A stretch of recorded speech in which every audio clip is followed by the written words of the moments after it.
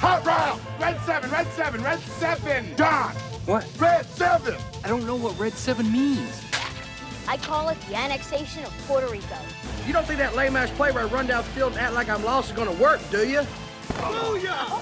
That's what we call a sack lunch. Nom, nom, nom, nom, nom, nom. Get me the ball. You need the ball. Get me the ball. Get me the ball.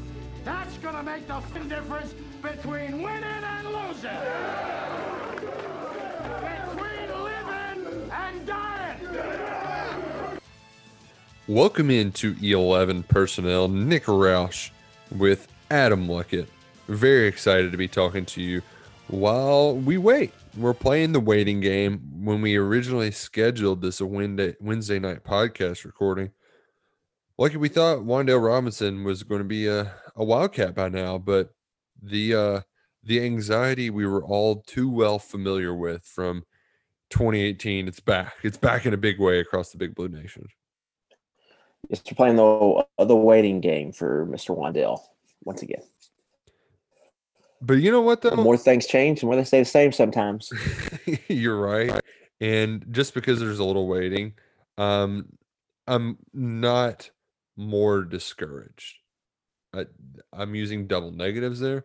But, like, you know, a close into the transfer portal, commit to Kentucky within 24 hours, that was too good to be true. Like, there's got to be some flair for the drama on an edition this big. So, you know what? I'm not discouraged.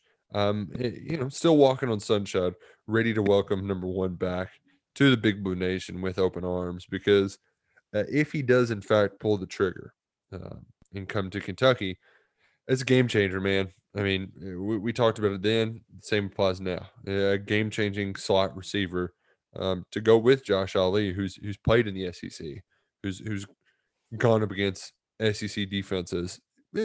Just having that extra weapon, man, you can't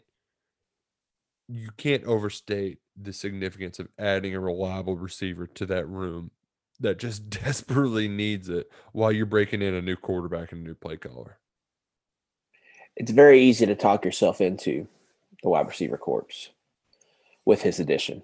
You got him, Ali, proven piece, Keaton Upshaw at tight end, and some young guys you're pretty excited about. I think it's very easy. And when you consider what you think you're getting with Cohen, where the Rams, they really don't have a bona fide guy outside.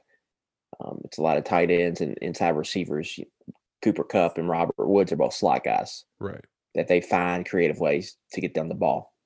So you kind of combine Robinson with Ali, it's enough I think to really get you excited if you can land him. It is just a proven entity, a top 100 recruit, a guy you really wanted out of high school. And, the staff, they went out of their way to keep a good relationship with Damian Harris. Mm-hmm. There was wasn't it floated around one off season, him and Stoops got lunch together or something like that. And then Jedrick Wills, you've heard them talk about him in a good light. And they even said he texted Stoops after Schlarman passed. Yeah, this staff is not in the business of burning bridges. They do that on for a reason, because there's always a chance. And Xavier Peters actually came back. Grass isn't always greener. Xavier's another example, right? But for Robinson, it's just a position struggle to recruit. It's exactly what the offense needs. You feel like you get him, it's going to make the transition a lot easier to this new system. And then you start to look at the weapons on the team to go with what should be a good offensive line, and you just start to get excited, man. So it's a big deal. He's going to make a difference if he comes to Kentucky. I think it makes the most sense to come to Kentucky of all the options on the table right now. Right. The Purdue was the one floated out there, and as much as I have Purdue bias, familial bias, it just, as much as you can pitch Rondale's success to Wan'Dale, I mean, they're buddies. They've worked out together. They've known each other for a long time. The it just doesn't really add up because the situation at Purdue isn't that much different than the situation at Nebraska. Just all of it, the kind of middle of the road play, the lack of consistent. I mean, like it just doesn't add up to me. So while well, I don't know, I don't think I've got my blue blinders up to think that. Yeah, I don't either. The Purdue and Nebraska move is a lateral move. Not to say like Kentucky's a better program at Nebraska or whatnot, but it just doesn't make sense. Same division, the same problems at Nebraska are kind of the same problems Purdue has. It just doesn't, it just to come out and say you're, want to be close to your mom. Purdue's still 3.5 hours away from Frankfurt. Yeah, maybe a little bit more. Yeah, Yeah. And then Steve Wiltfong, who's like the head honcho recruiting guy. Midwest. I had a post on him today. Was pretty much like it comes down to the Purdue offense. So I mean, really, that he's the next Wan'Dale Moore, and you talked about that relationship between those two. And then for Kentucky, can come home, be for the life after football. Can have a good year. You can sell that you're a Kentucky football player for the rest of your life, and it's gonna be a big daggone deal if he comes to Kentucky. And so it's recruiting, man. You usually in transfers, you don't really. This is not like something you see because usually a lot of it's under the table, under the radar. You just make a decision and that's it.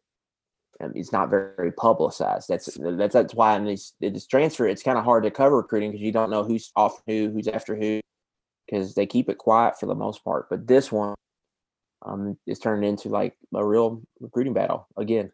So I mean, we'll see. Hopefully, it's not portal, Jeremy man. 2.0. Portal is a whole different ballgame.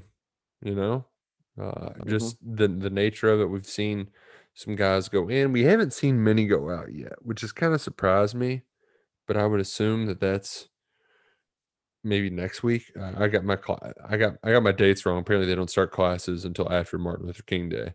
COVID really started late this year. Yeah. COVID messed up the schedule. So I would imagine that you would see some transfers going into the portal from UK right around that time. But Wan'Dale would be huge, and I think he's not the only guy they're going to go to the transfer portal to get, because we got some surprising news like it. I think most people were anticipating that Jamin Davis would be back for another season, and this just wasn't because you made a depth chart for Friday afternoon that went out of date about 3 hours later. But like, I mean, even people close to the program were, I wouldn't say like,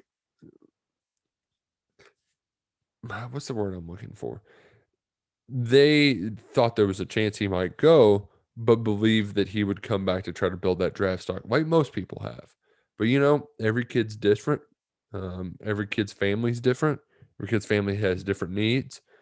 When you have a year like he had, I can't blame the kid from Ludowici for deciding to cash in on a huge year and just take the money and run. Can't blame him whatsoever. But there's no denying that they just lost their best defensive player going into 2021. Yeah, I think for Jamin Sport the River, he's a redshirt junior. So this isn't a 3 and done; it's a 4 and done. So he had 4 years, and he was a guy who enrolled early too. So he's been here a while, and I think it was him cashing out after peak year. I mean, it was going to be hard for him to produce the same type of year he just had. Especially when those first 3 years too were a slog. Like he really didn't come along until halfway through his third. The month of November in that 2019 season, he really came along, had 6 tackles. And from my understanding, Jamin, as great of an athlete as it was, it just, the light bulb in his head from an X's and O's standpoint, it took a little bit longer for him. He figured it out.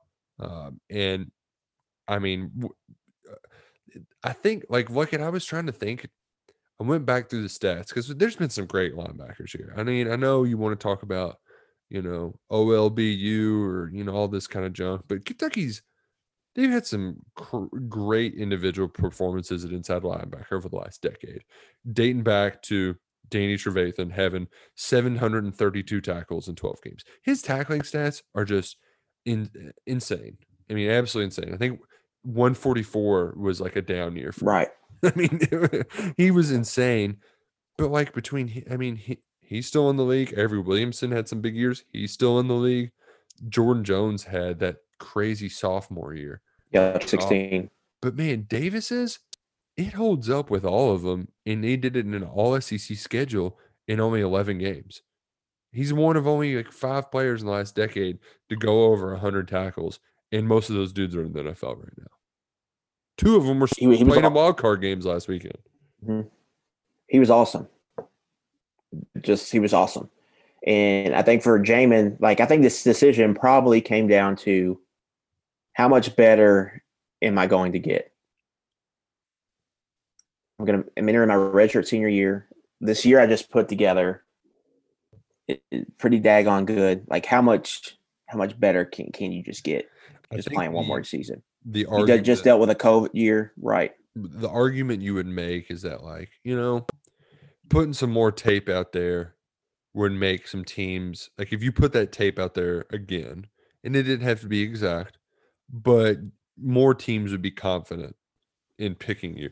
But you know what? He can sell that, damn it, I just played 11 or 10 SEC games and did that. So, I can't blame him. It's important to remember the position here too. You're not seeing very many inside linebackers going high in the draft. It's not a position they really value from a top draft pick standpoint. Mm-hmm. So when you look at Darian Kennard, Josh Allen, the reason they came back was because they knew their new potential is there to get into that first round, to get into the top 20 picks with a big year. Mm-hmm. Because offensive tackle and edge rusher, outside of quarterback and probably receiver right now, probably they're the most important positions on the field. So unless you're just a freakazoid like a Devin Bush, Devin White from LSU a couple years ago, mm-hmm. Roquan Smith, like that's the crop. And those guys aren't even getting picked in the top 10. You know what I'm saying? I'm wondering where Mosley's going to end up because he didn't have a great year. I'm seeing second and third round for him. Yeah, and he's near the top of the draft class when it comes to that position. So right. So that's my only point. I think best case scenario for Jamin was to come back, kick major butt, and then maybe get into the end of the first round. So is it worth that, or just take your chance now? It's weird now this year because the combine's probably not happening. So they're still doing some of those bowl games though. So I bet they do something. Like what exactly it is, they're going to do something. They just can't. They can't. I don't know how they're going to do the testing. And how are they going to do like?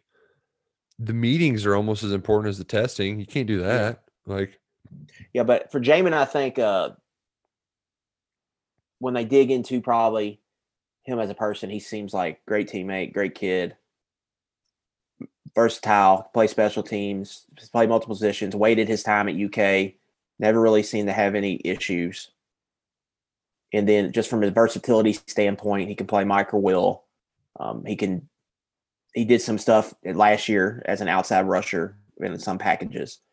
So I think he's going to find a role pretty fast in the NFL. The decision probably came down to, all right, this is what you are. This is the ceiling.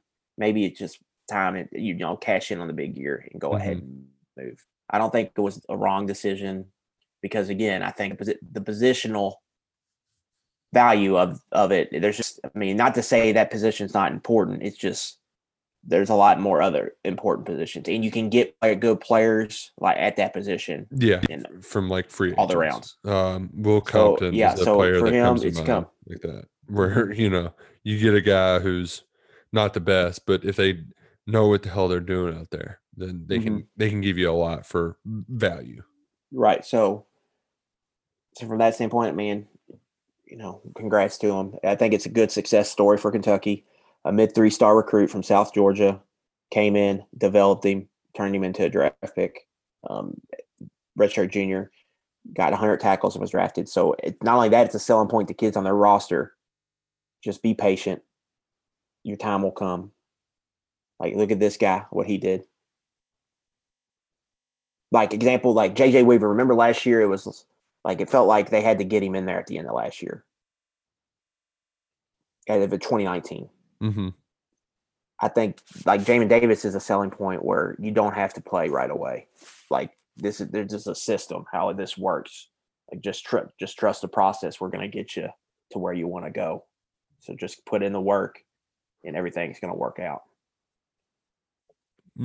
Yes. I'm sorry. I just yawned.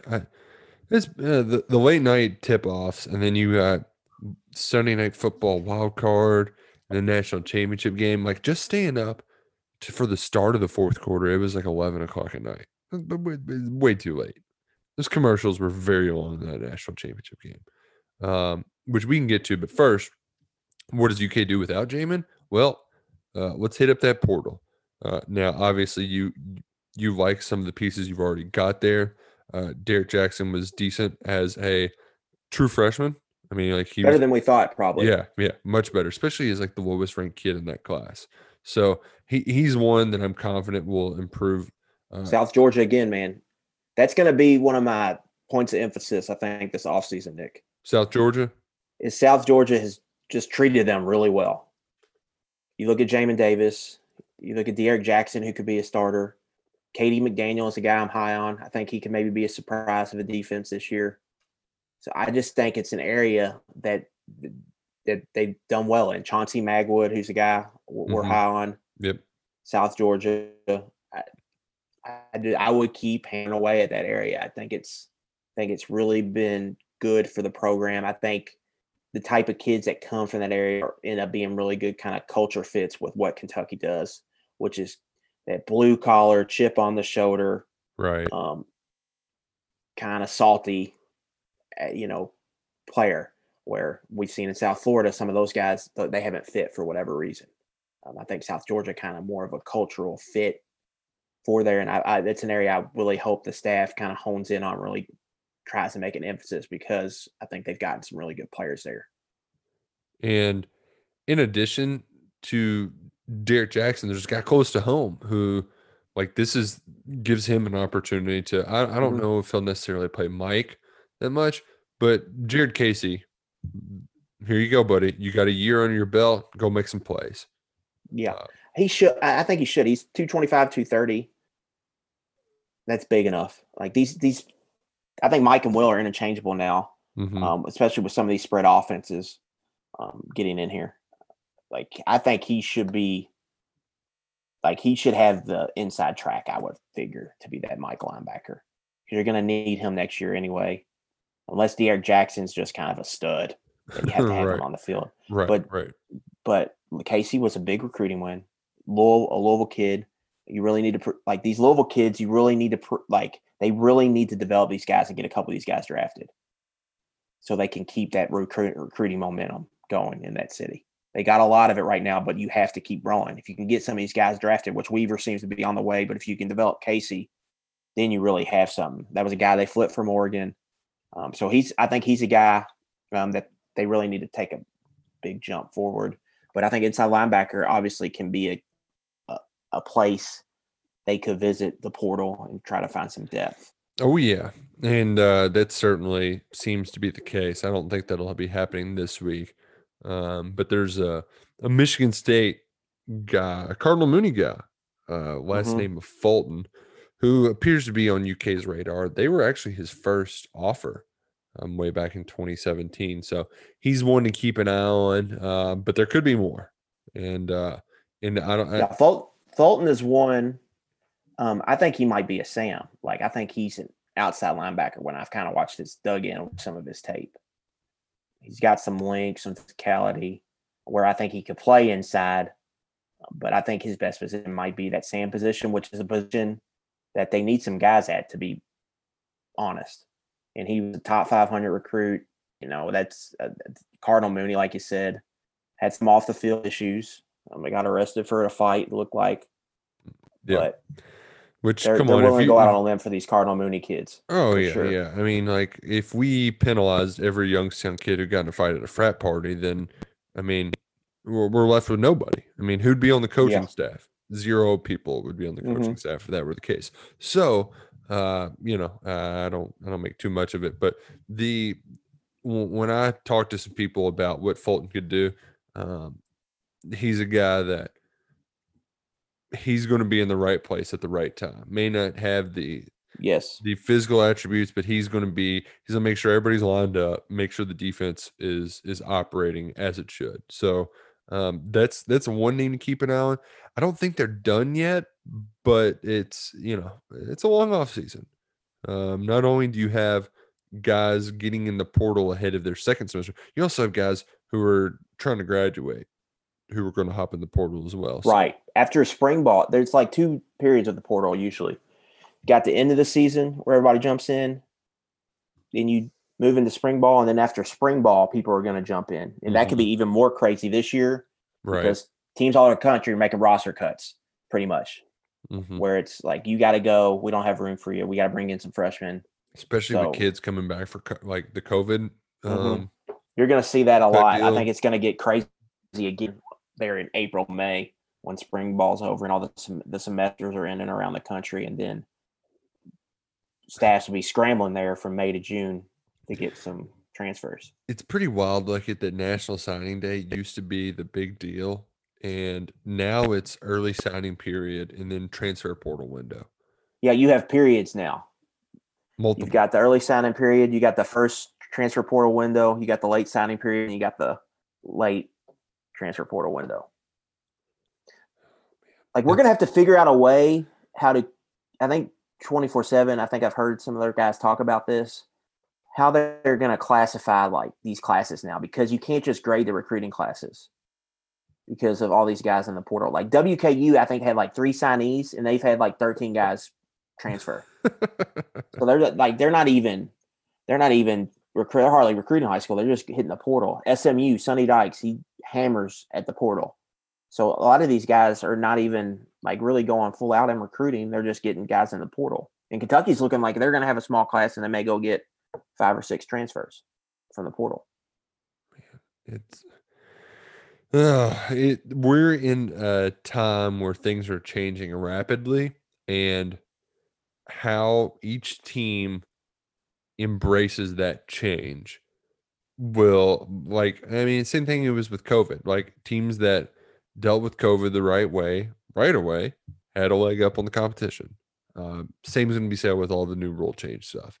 And the thing is, too, like, it is everybody was preparing for the rules to go a certain way, and now it doesn't even look like they're going to change them right away, too. Emmerich keeps kicking this can down the road. So, it's just trying to keep up with it's going to be crazy. That's what we're doing now, is trying to keep up with it, waiting on Wan'Dale. Ultimately, I think by the time you'll be hearing this, you will know that Wan'Dale Robinson is back at Kentucky. And because I thought this stuff was going to happen Tuesday. Found an old picture of him with Bo Allen. Man, you want to talk about something to get Kentucky fans fired up. Lexington kid throwing to a Frankfurt kid to kick some ass in the SEC. Like, come on, dream come true right there. Yeah, I mean, you could have a lot of Wan'Dale or Bo Allen throwing to Wan'Dale. You could have on defense J.J. Weaver rushing the passer, Jared Casey roaming over the middle, and Vito Tisdale, and Devontae Robinson back at safety. Yeah, right. Yeah. I mean, there's Isaiah a lot Cummings of catching passes on the outside. Right. Yeah, there's a lot of Kentucky flavor that really the program could really strike on. And like I said, if those guys are good, like we talk about building a fence around this, that's how you build a fence around the state. Is not only you got to get them there first, but then you develop them. If you develop them and then you get guys in the NFL from areas that other kids are growing up in, like they went up watching them, and their coaches Frederick know. Douglass, right? Yeah, it makes a big difference. It's going to allow them to really hone in and kind of own the state in recruiting, which is everybody's goal, no matter what program you're at. Especially in one where I know it was a big talking point early on. I think it was a little misguided, but like the top 10 players in the state of Kentucky are all generally pretty darn good. There's years that are better than others, some that are much worse than others. But for the most part, they produced some pretty good football players over the years. There was just a lot of the kids from Louisville were going to Louisville. Kids were going to Notre Dame. Kids were going elsewhere. Locking them up, keeping them at home is huge. And then bringing guys back is huge. And I know we've talked about it previously, but Chris Rodriguez today, and I know there was a little bit of uncertainty, but when I reached out to okay, just want to make sure he's coming back, right? There was well, duh. You know? They did. Everybody else made an announcement, and he didn't. Yeah. So that made you what? Because he was eligible, but he was only a redshirt sophomore. Right. That made you worry. But Rodriguez, I hope people understand how good of a year he had last year. You can make an argument he was the best running back in the SEC outside of Najee Harris. Yeah. I think that's legitimately on the table. It's just the offensive staff didn't make him a priority. They didn't decide to emphasize him. So that's a proven piece for Cohen to come in. He is legit. He could come. I think he could run for 1,500 yards next year. Especially, I mean, when you consider the fact that he was used in such a limited capacity. I mean, the dude just didn't get tackled behind the line of scrimmage until the freaking bowl game. That's just stupid. It's a stupid stat. You don't see guys like that very often, and he wasn't used enough, and that's part of the reason why they're bringing in new guys in. And yeah, you've got a new coach with it. There's so much to be excited about next season, and having a bell cow like Chris Rodriguez there, who should have more of a passing game to open him up. I mean, he did that without any passing game whatsoever. Mm-hmm. We saw what NC State did. They were just daring Kentucky to throw the ball, and they were still running the ball effectively with Rodriguez and Rose. So yeah, I mean, and a lot of that, I think Kentucky's offensive line was really good, obviously. But Rodriguez was much better than the other backs. Now, A.J. Rose turned it on late. You can make an argument the last 3 games how good he was. But the whole season, it was Rodriguez and everybody else. Really, as from a skill position standpoint on the offense. He was by far their most effective option. And the fact that he only had reached the 20 carry threshold once all season is, it's malpractice. And I think that there's a lot of reasons Grant and Henshaw got fired, but I think that was one of the main causes for sure. Yeah, I would say so. Luckett, we've talked a lot about, good old transfer portal stuff. We've been in this portal too long. So what I want to do is introduce a new segment that we're going to try to make a recurring thing here. I know we normally just sit here and talk ball, but we've reached a point now where our conversations together, it's too good to deprive from the public. So this segment, each week, we're going to bring to you the most bizarre things from college football. It could only happen in college football. It's called What a Sport. Because sometimes things happen and you just only college football. And to start, I would like to introduce to you, actually, Steve Sarkisian was the one that was introduced to Texas fans the day after the national championship game. What's the first thing Sark has to do? He has to go hold on to a rope that's tied around Vivo, yeah, a big ass steer that has horns 8 feet wide. That basically, first thing you do on the new job, imagine this is your new job. It has nothing to do with livestock, but the first thing you have to do is to go hold this cow. What a sport. What a sport. Mm-hmm. Which the Sark hire is growing on me. I think that could end up being a really good hire for Texas. Time will tell. But mine is, there's a guy named Will Friend, South Carolina's offensive, let's see here. Who did he coach last year? Tennessee's offensive line coach. Yeah. South Carolina hires him so he can reunite with Bobo. He's kind of Bobo's right hand man. Went with him at Colorado State. Was there. He gets to South Carolina, has an introductory press conference. Less than a week later, Will Friend and Mike Bobo are at Auburn. Out. After having the introductory press conference. And it's not only that. He retains another assistant, new head coach Shane Beamer does, Tracy Rocker, defensive line coach. Auburn also decides to pluck him. He's out. So you've got – and Auburn has a brand new head coach in Brian Harsin. And Derek Mason, who's Auburn's new defensive coordinator, was also looked like to be South Carolina's top target at defensive coordinator. So you've got two new staffs, one in Columbia, one in Auburn on the Plains. And there are 4 guys that the new South Carolina head coach wanted. And Auburn's new head coach came and stole all of them. And, of course, Auburn goes to South Carolina goes to Auburn, I believe, next season. Yeah, they play each other next year. Mm-hmm. Man, what a sport. There's one, speaking of South Carolina, so when they didn't get Bobo, they went and hired. Right away, too. They did not waste any time. Like, one of them happened the next morning. I mean, it was in an instant. I was shocked at how quickly it happened, and that name escapes me. I don't know that guy's name, but the defensive coordinator they hired the guy from Western Kentucky, Clayton White, and the first thing he says in his opening press conference, he is looking for STI top players. When he's recruiting, he wants speed, toughness, and instinct. It's like you realize that you coach the Cox and you're looking for STIs. Like, buddy. What a sport. What a sport. Like it. Marcus Satterfield. Oh, it's a Satterfield. Ooh, can you actually I'll take the liberty. Was this from Bruce Feldman that you sent this? It was Josh Kendall.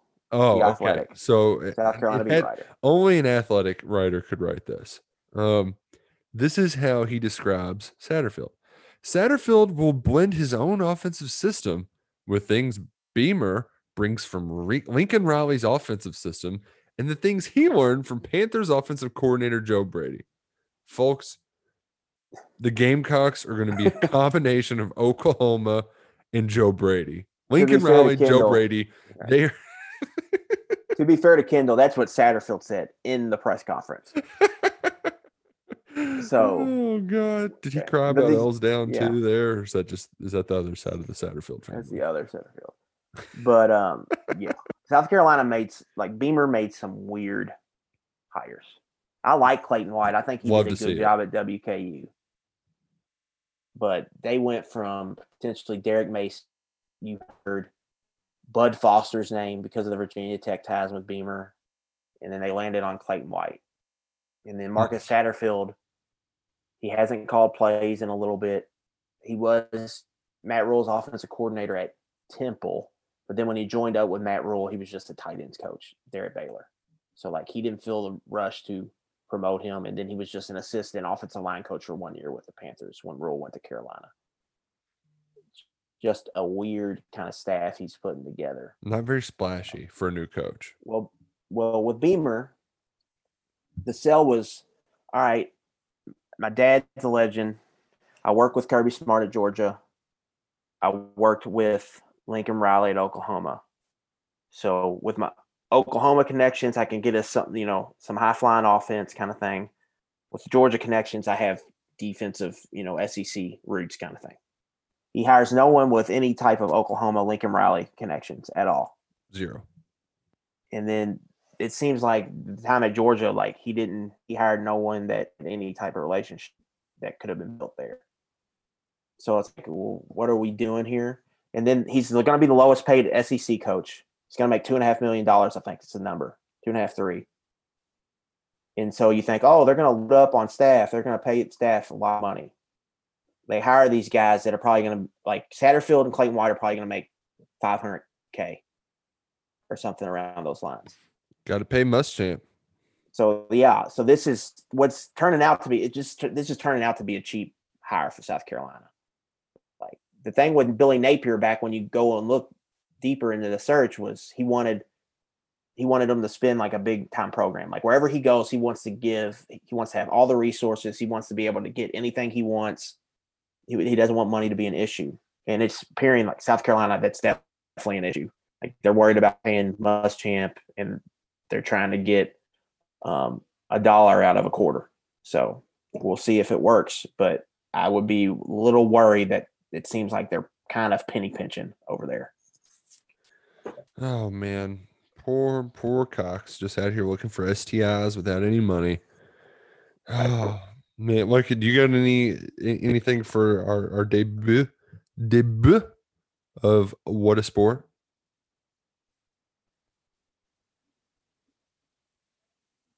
I mean, Jaron Garantano after dark is just right in my wheelhouse. Absolutely in my wheelhouse. All the way in my wheelhouse. Of all places, too. Like, that is just, God, that's going to be a sight. Well, it's perfect because he goes to a random Big 12 school or random ACC school. I'm probably not going to see him as much. But I know now I'm going to see him at least probably 3 times during the year. Mm-hmm. Just late at night when nothing else is on. And everybody's going to be focused. It's just it's perfect. He's going to throw just some wonderful pick sixes. I mean, they're going to be beautiful. Running the little outs. Like, I don't think Rolovich, I don't think he's exactly Mike Leach, but he's going to throw a lot of passes.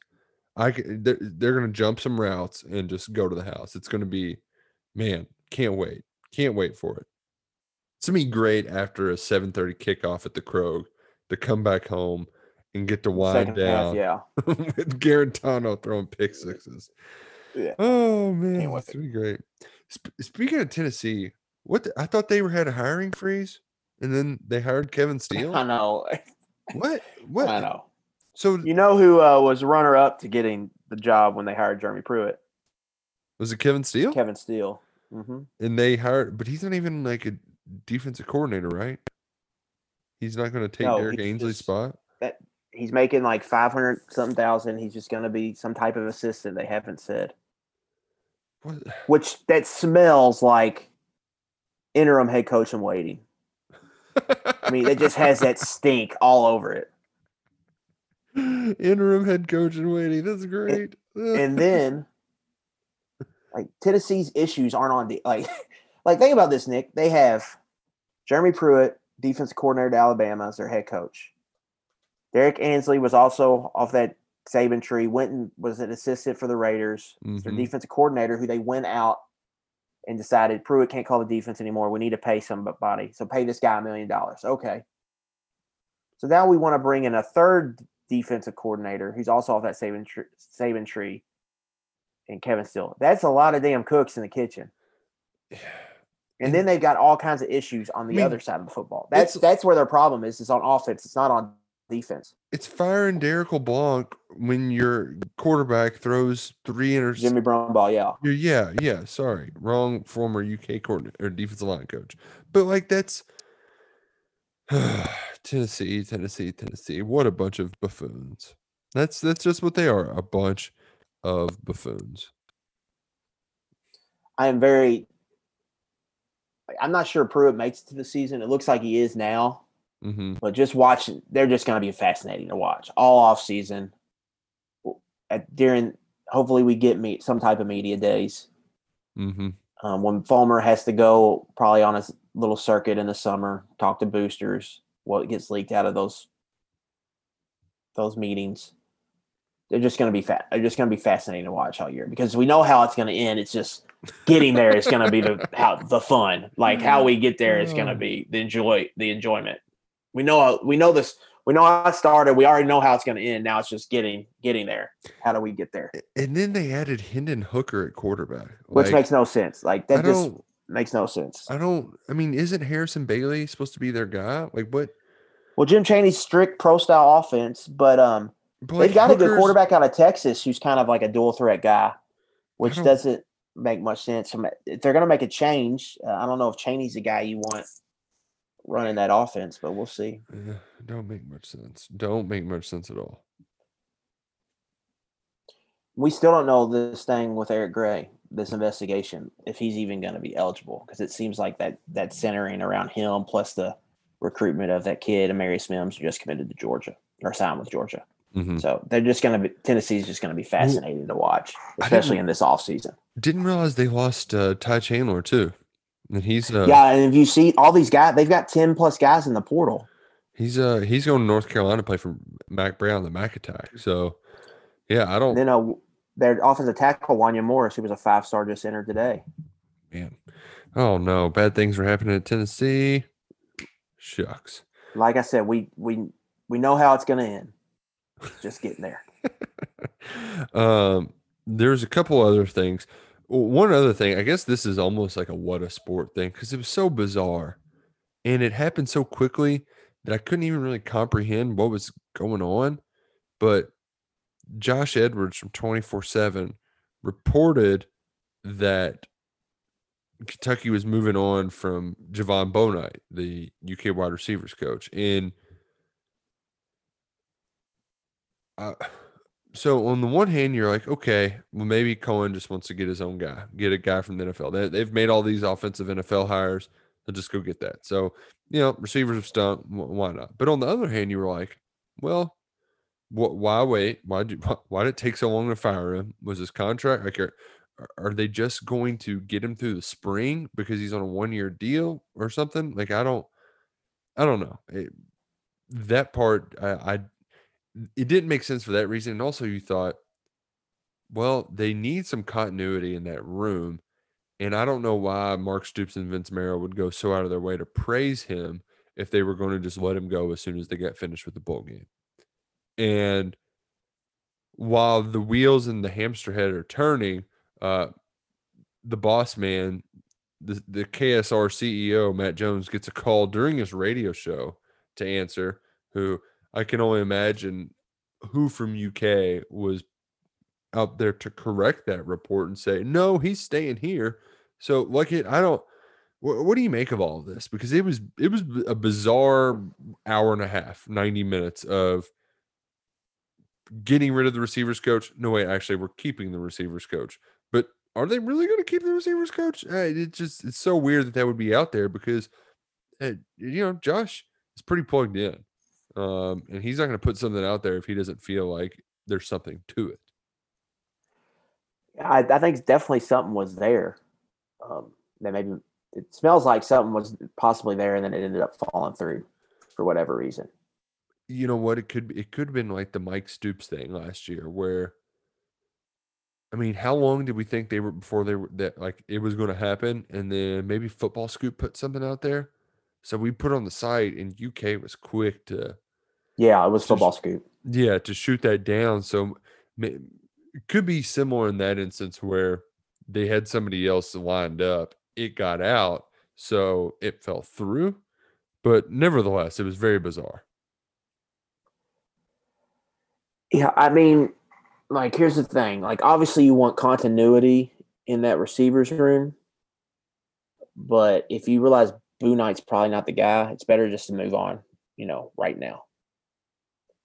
Yeah. So, I mean, for that standpoint, I mean, I don't know. I think a lot of it has to do with Cohen. Has Cohen really gotten a chance to really evaluate him? No. Really see who he wants, if he doesn't want him, who he would want.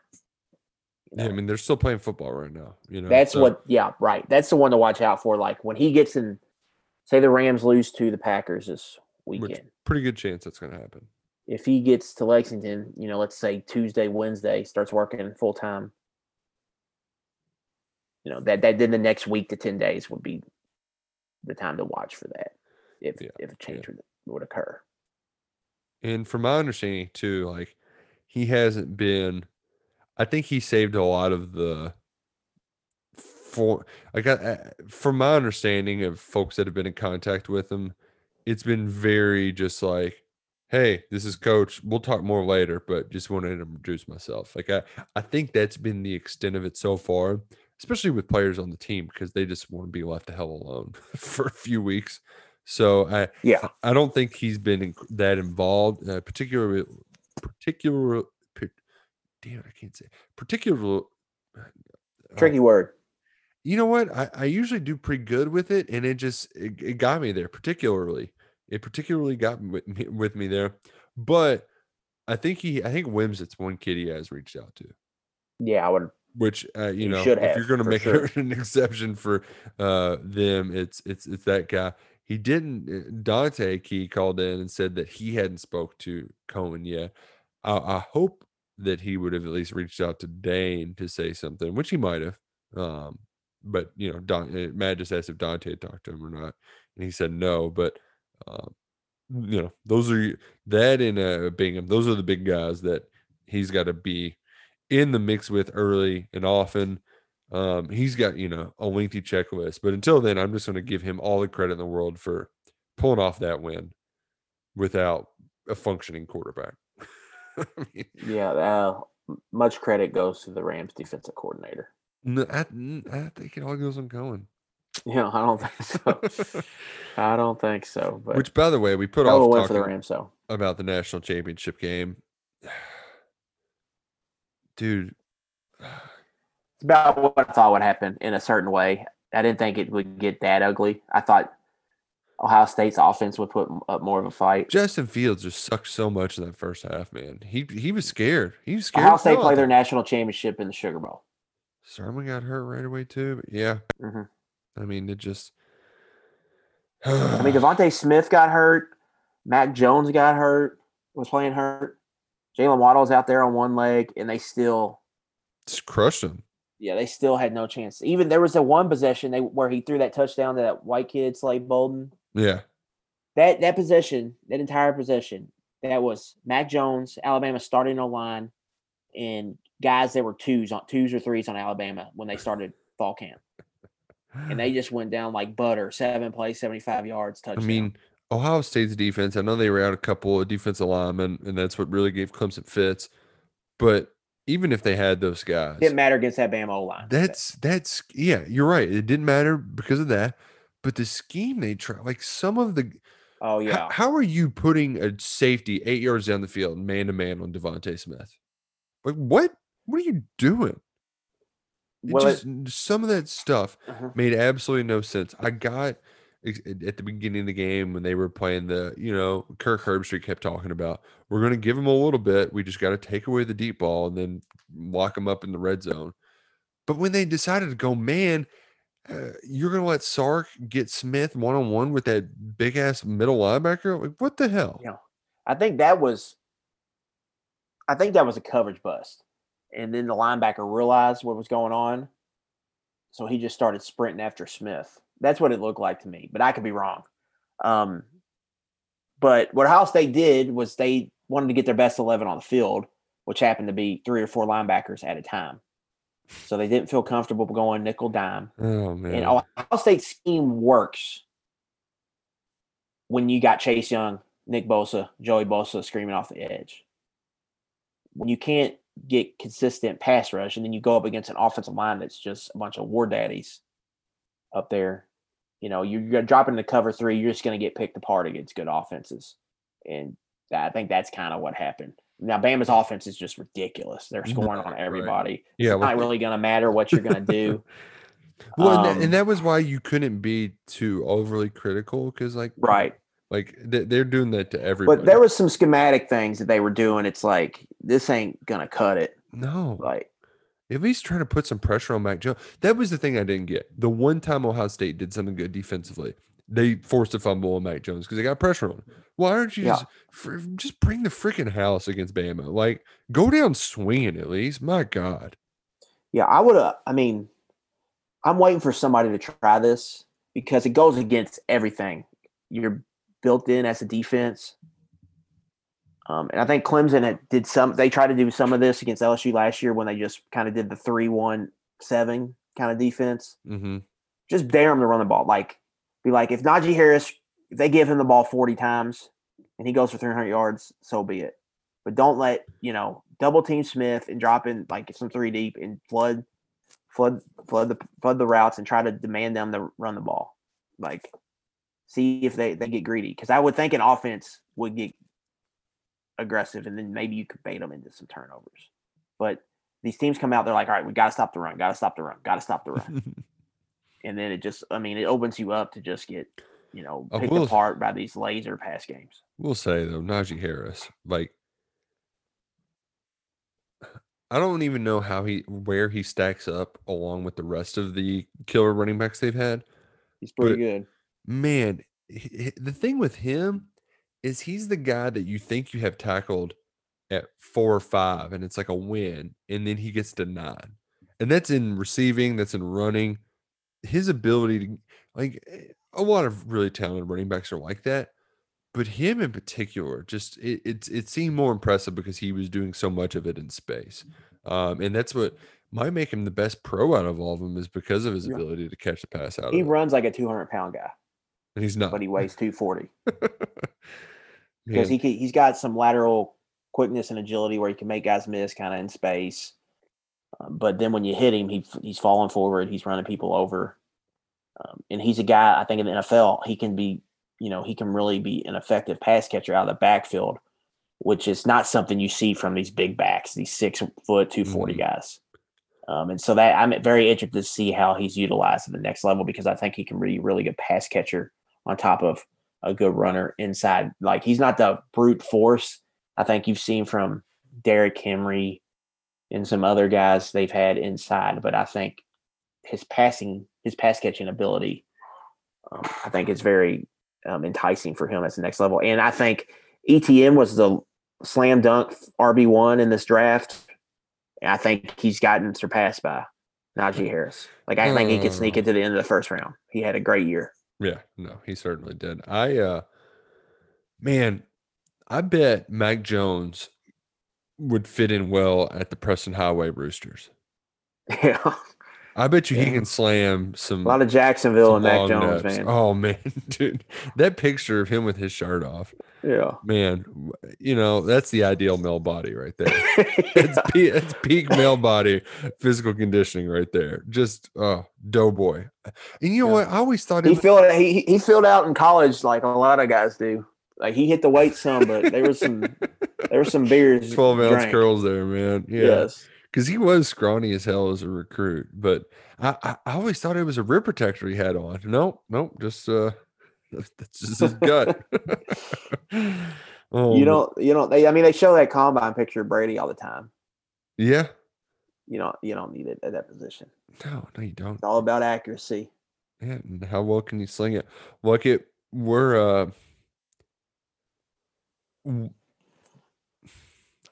Actually, I don't even want to bring it up because I decided to cheer for the Steelers, and then they went and did that. This wild card first playoff game, I'm cheering for them. They just get embarrassed.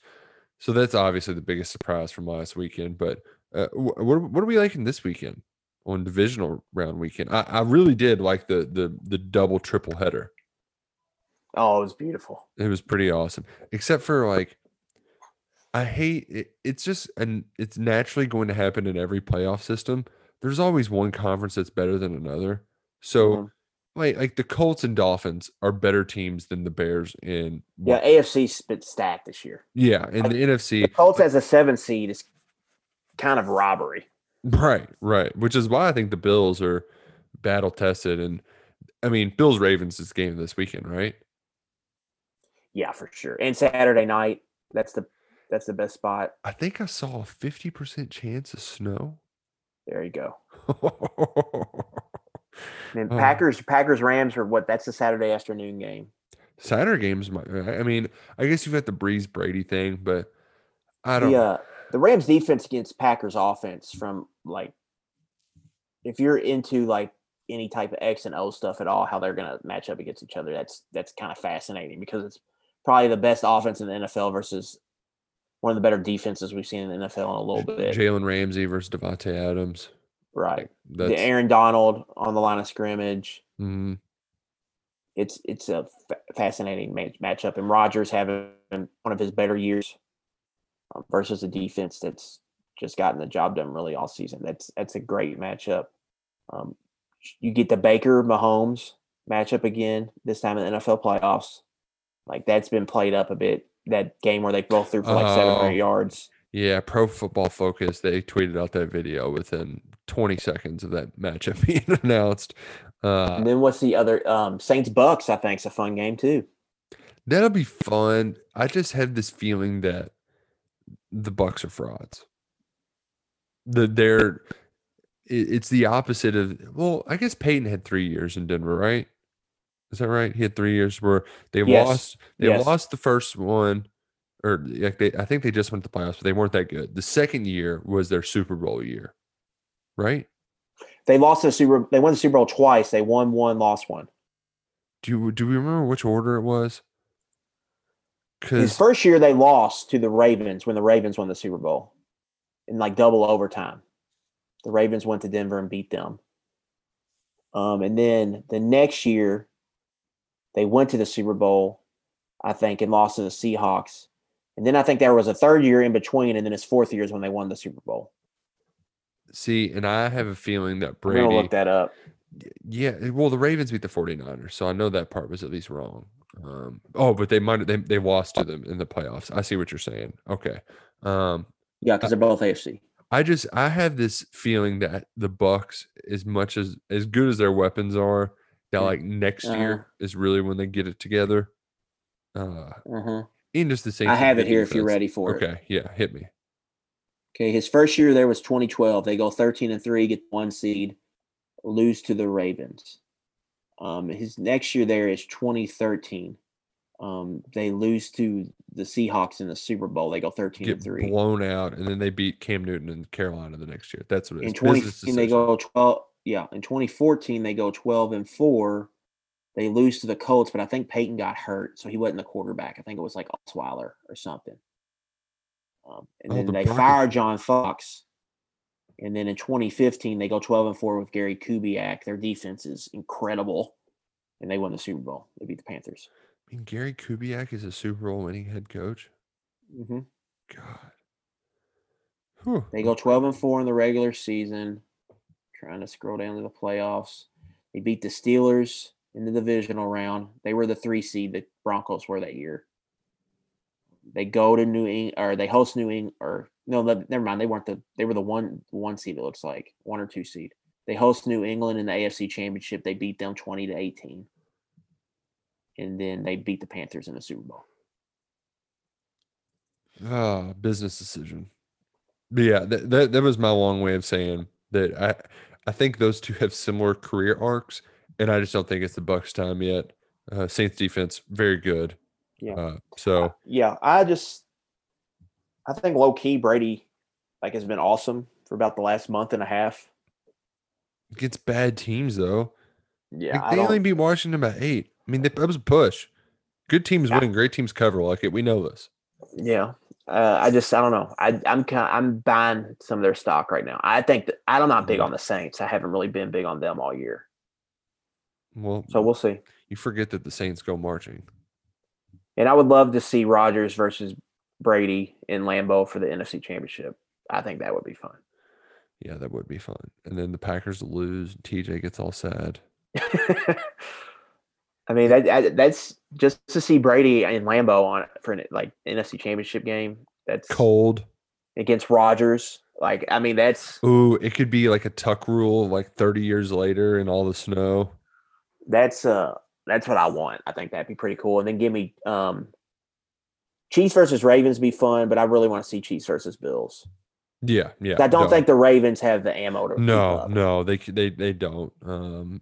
Especially a receiver. Even though Hollywood Brown's been he played better, they just don't. The Ravens defense is good, but Josh Allen is fun. He does some weird stuff. He can make. He can just make plays happen. And that's what's fun, man. It's sports aren't just mechanical like that Tom Brady's turned it into. He's he's a quarterback robot. Josh Allen's fun. Him and Mahomes, they're both a lot of fun. And I think the Bills actually have a shot against them, which that's really what you want. Even though we cheer for greatness, we also cheer against it. And I want the Bills to have a chance to beat the Chiefs. I want to see that game. So, but we'll find out all this weekend after the division round. It's our last big weekend of football games where you got forward time. Thank God. Get Saturday action still. This is the last Saturday action. Kentucky's got an early basketball tip, so just enough time to get that game over with. And I'm looking forward to it. It's going to be a lot of Saturday beers. Okay. There we go. Woo, looking forward to it. Well, we're also going to be waiting around for Wan'Dale a little bit longer. Hopefully we get some good news. You might have already got some good news by the time you're listening to this. In that case, go Cats, go Kroger.